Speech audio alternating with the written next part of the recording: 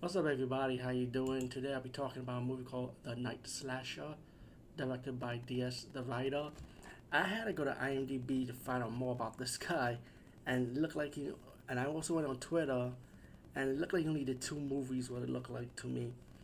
I know one movie's on Tubi TV. That's the way I was able to see this movie, The Night Slasher, and the movie's a good attempt, man, at doing your first movie. I give credit for when credit's due. It's your first movie, and it's not gonna be perfect, but at least it was enjoyable to watch. It's about this guy.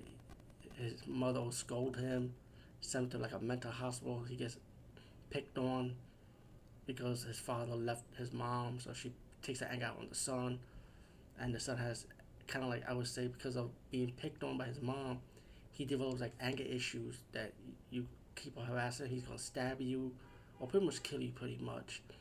And look like years later, he puts on a black mask and start kidnapping people from the streets or in the forest, or going to people's houses and start killing them, pretty much kidnapping them or just kill them.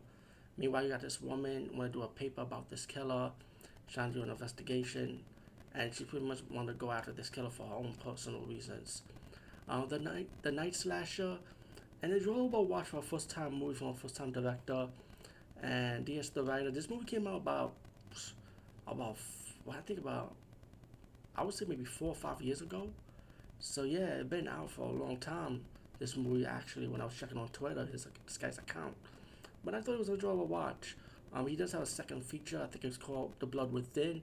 I might find that this movie on Tubi TV. Hopefully, if not, hopefully one day I'll get around to that. Anyway, see you later, everyone.